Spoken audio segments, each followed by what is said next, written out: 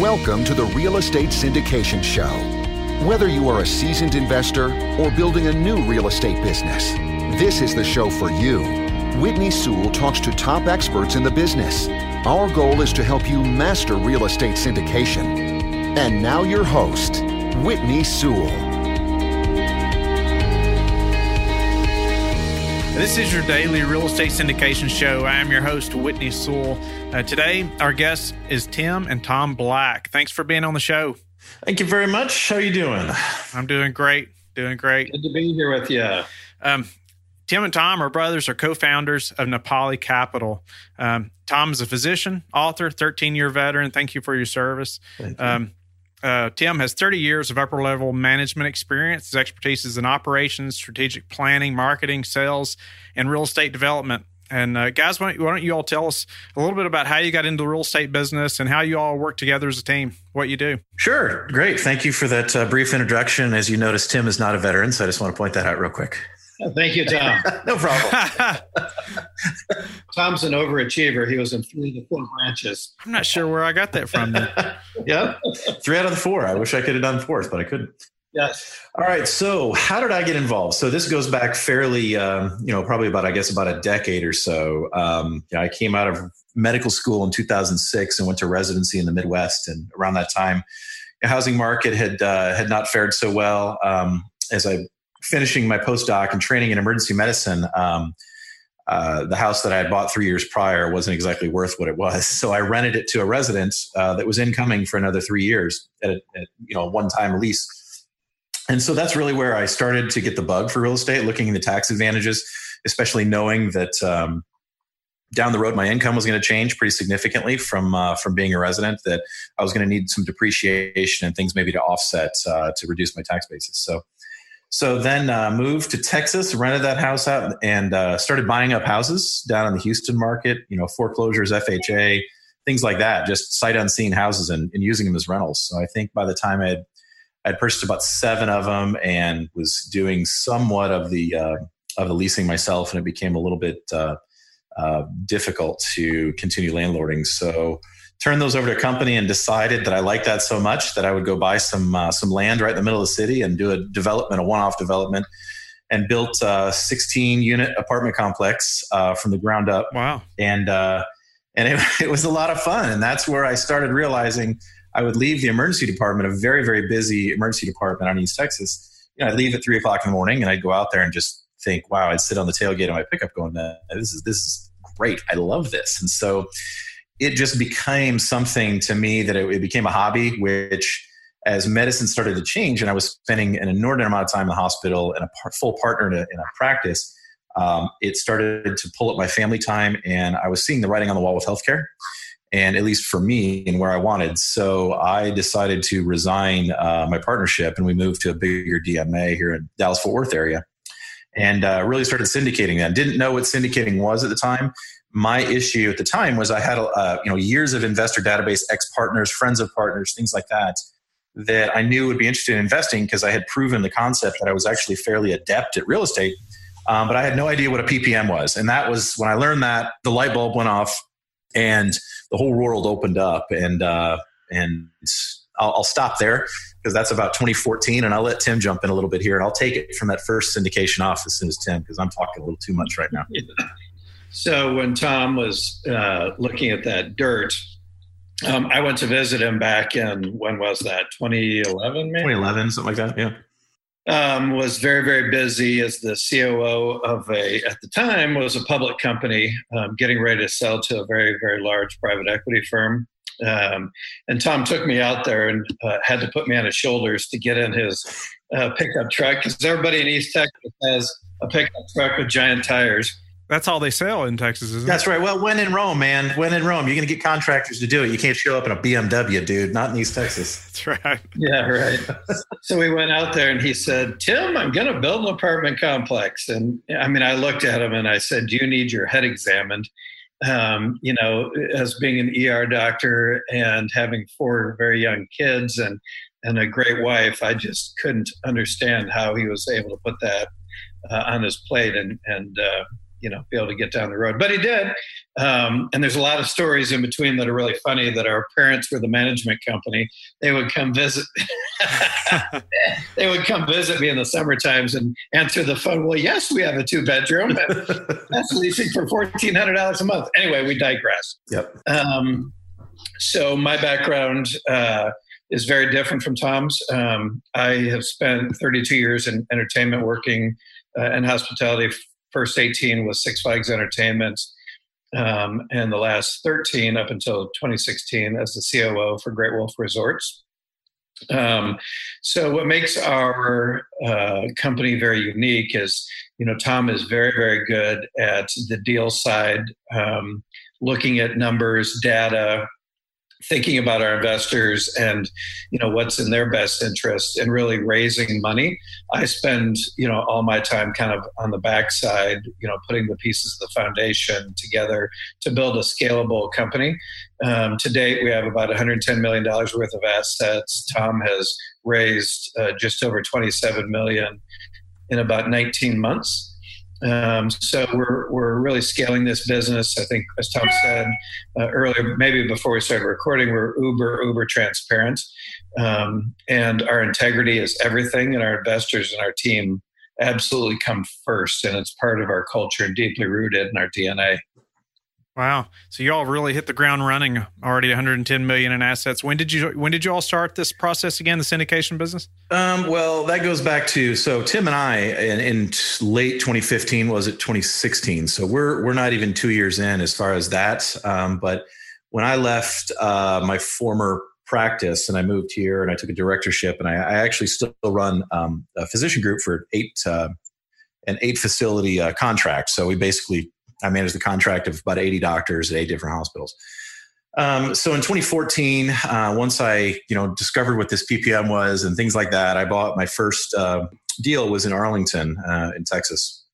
And want to say it was 305 doors, paid $12.4 million, raised about just over. What we wouldn't do to have that deal again. Oh God. Yeah. It was timing, right? I mean, timing's half the deal in this business. So paid $12.4 million, raised a little over $3 million.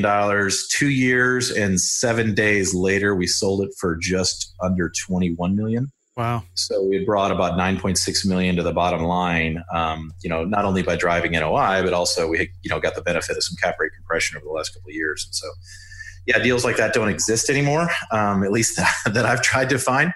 So that really, what happened is that really created a larger legitimacy for me and the investors that we use going forward. So, that was 2017. We sold. Tim and I had already, undergone some transformation in Napali Capital after he had left his career, and started hitting everything really hard and running. And we did our first deal in 2016, early 2016, like January. And so it's been a lot of fun.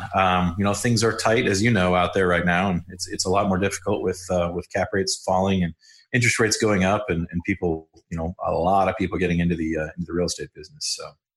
So working full time, as a physician and all these things going on. I mean, obviously, you didn't have tons of spare time. I think you talked about how it was taking time away from family and those types of things. But and then you go into the real estate. Yeah. What helped you to manage that or give you confidence that you could make that happen? Well, I guess a lot of Tim likes to say that I like a little bit of fear in my life. What I would say to that is actually leaving that practice, I actually had more time on my hands to practice then in a different area because of the style and the way in which I was practicing, the hours I was doing, and a lot of emotional fatigue from trauma and just a very difficult, very high acuity, high volume practice. So I have a super understanding wife. I do a lot of I guess I'm good at multitasking for the most part during that time, not so much anymore. But I tend to like a little bit of stress in my life, especially when it comes to the professional side. And so I'll stretch and pull things out a little bit and still manage to meet a lot of family obligations. I mean, I have more time now than I ever have in 44 years. I'm finally to a place in my life that I'm kind of at peace with the volume I work, how I work, compensation, and the whole thing. So. And Tim's smiling. So go ahead, Tim. I know you got something to say about that. No. I mean, I think Tom's right. I mean, the one thing that I say frequently is most people run away from fear. Tom runs towards it. And I think that's a really strong attribute, and really also deeply rooted in our DNA. That's how we learn, is, run towards things that you tend to run, or most people tend to run away from. Right. I like that a lot. I mean, running towards fear. If we're not stressed a little bit, we're really not growing, are we? We're not learning, just as you were talking about. That's exactly right. You're just being complacent, right? I mean, it's more about a mind shift, and you can go to a lot of people doing this. I'm sure there's that Robert Kiyosaki, rich dad, poor dad mentality. I think it was just something that I realized that I wasn't the typical sheep, and I wanted to do things different. And once I proved that concept to me, or to myself, and Tim can say this too, is it took a while. It opened up this world of seeing how the legitimate world that you believe around you isn't necessarily the case. I mean, it is what you make it. And listening to all the fodder is never a good thing. And when you decide to, as long as the numbers look good and you have a reasonable expectation, I think it's okay. If you're expecting to go be a billionaire and you're going to go do this, you can get dangerous, right? I mean, you have to live and die by your underwriting, and you have to look globally. You can't microanalyze something, but at the same time, you've got to have a little bit of trust in yourself. So tell us about something you all are working on or excited about now, or a property you've recently done. Yeah, so we're actually really excited right now. Really? So we've done about 10 multifamily deals, in 18 months, and it's gotten really difficult. We analyze typically several hundred, 220 deals a year, to usually hit about 2%, right around in there is about our conversion rate. It's become, the financing has become difficult. And so we've actually pivoted a little bit. And we're looking into more hospitality type ventures, given Tim's background, and all his contacts, and having been the chief operations officer of a hotel company, we've gone down a different direction, creating a hospitality company, and looking at limited and select service hotels.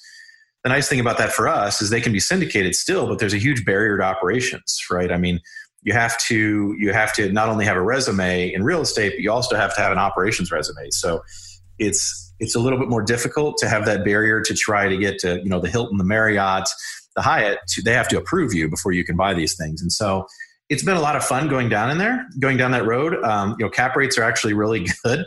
We're talking 8 to 11, somewhere around in there. And with the spreads we have, the leverage is a little bit lower, but there's products out there that you can get the spread and the debt that you need to make it work. And so we're pretty excited about it. We've just started going down the last month or so after underwriting another 100 or so multifamily deals. That it's getting really tough, and sticking to the numbers is an absolute. And when the numbers don't work, you got to look elsewhere, and you just got to wait for the blood to be in the streets again. And it's coming. What are some differences in the numbers, when you're looking at hotels versus multifamily residential? That's probably a good thing for Tim to answer, because on the pro forma side, he's a master. I mean, I can tell you about the debt structure, and where the cap rates are, of course, but he's probably one to tell you about the ADRs and things like that and what that means. Yeah, I mean, the margins are very, very robust in certain categories or service of hotels. So when we think about Napali Hospitality Group, we're going to be acquiring limited and select service hotels. So when you think about what those are, right?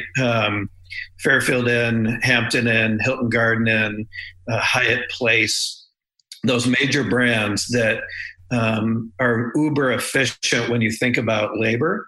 Their points program is really, really important. Marriott Rewards, Hilton, Hyatt, the person who's on the road traveling, depends on those points to be able to take his or her vacation for their family, go to Disney or overseas. So it's really important for us to align with one of those three flags in a market and sub-market that has real demand drivers.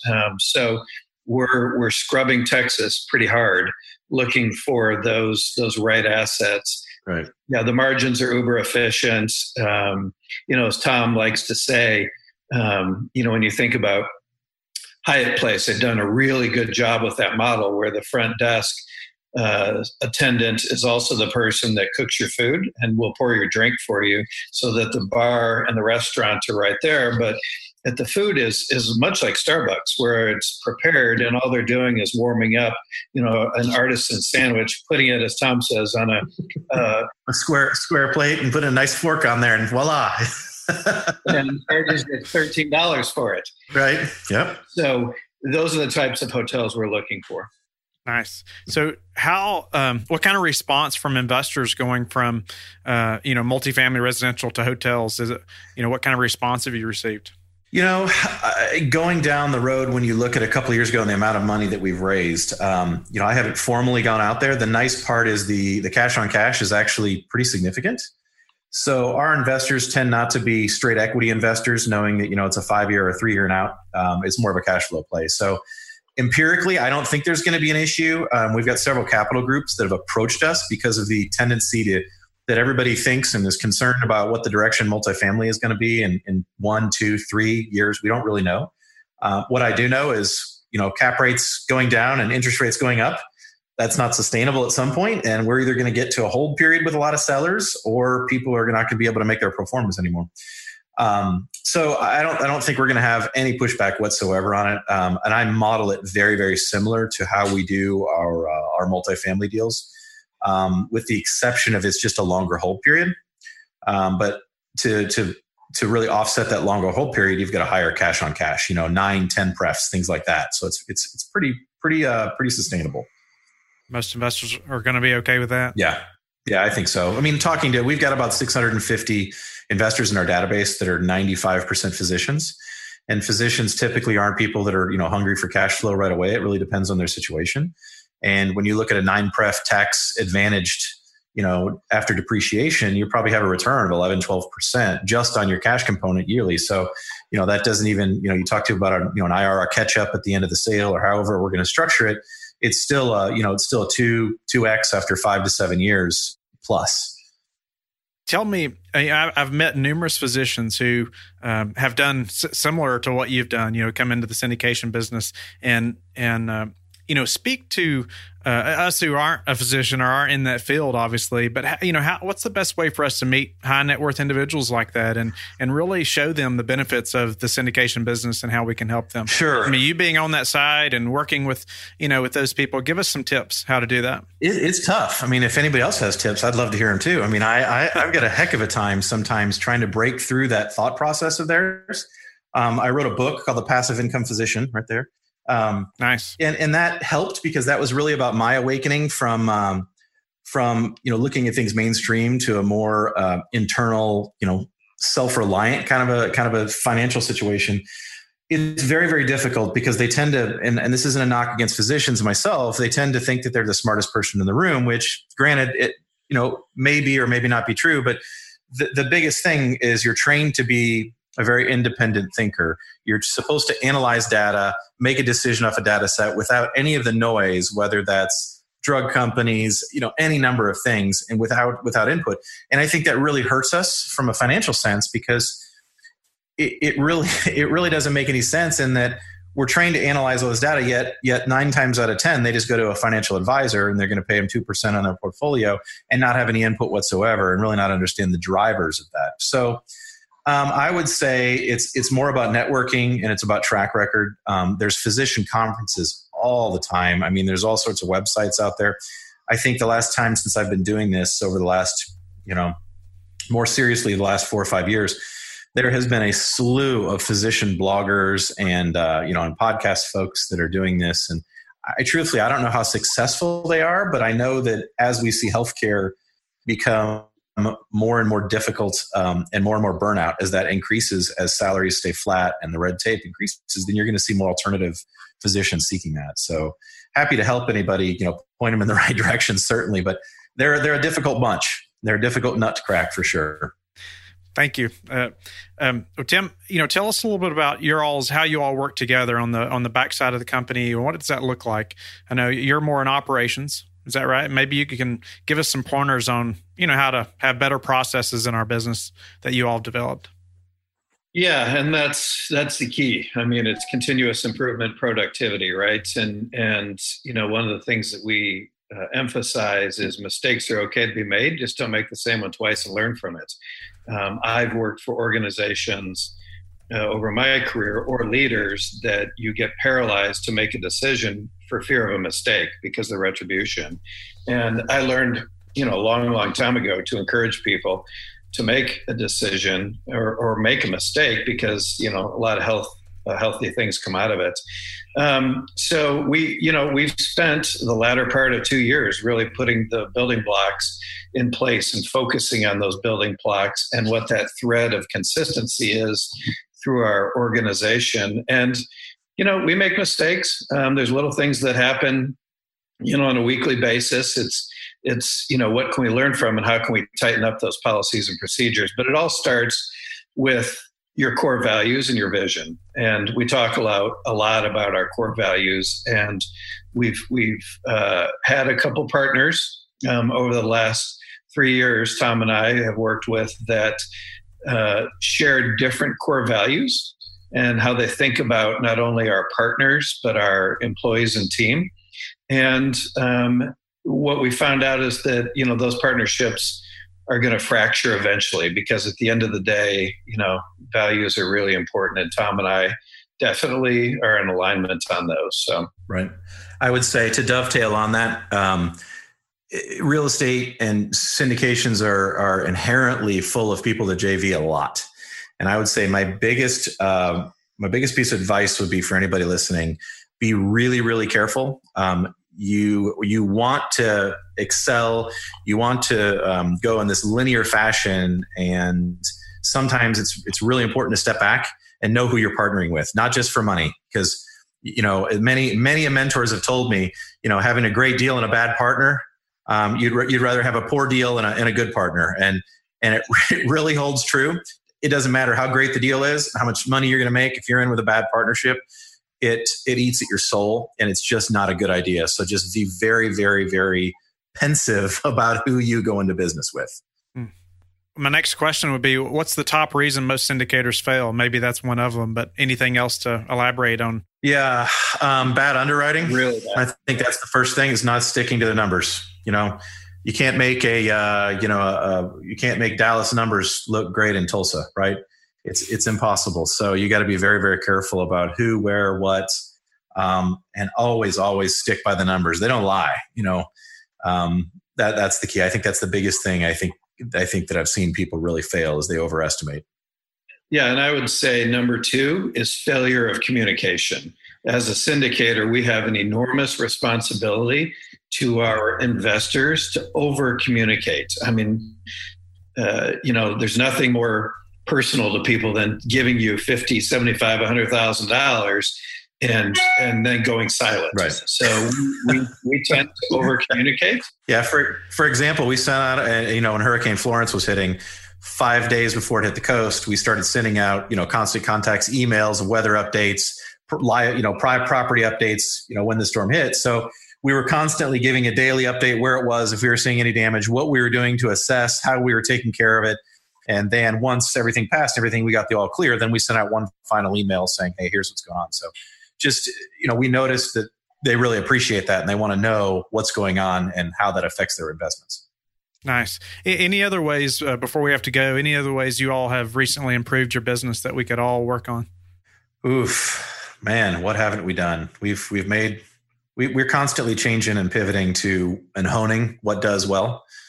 I'm trying to think of the one thing. It's as I said earlier, it's continuous improvement in productivity and, never relax, never stop looking to improve. I think we're different because of how we communicate with our investors and the personal relationship that we have with them. We tend to celebrate with our investors. We certainly communicate things that didn't go well. Yep. We have nothing to hide from. Yeah, I'd say that. It's being transparent. Nice. Yeah.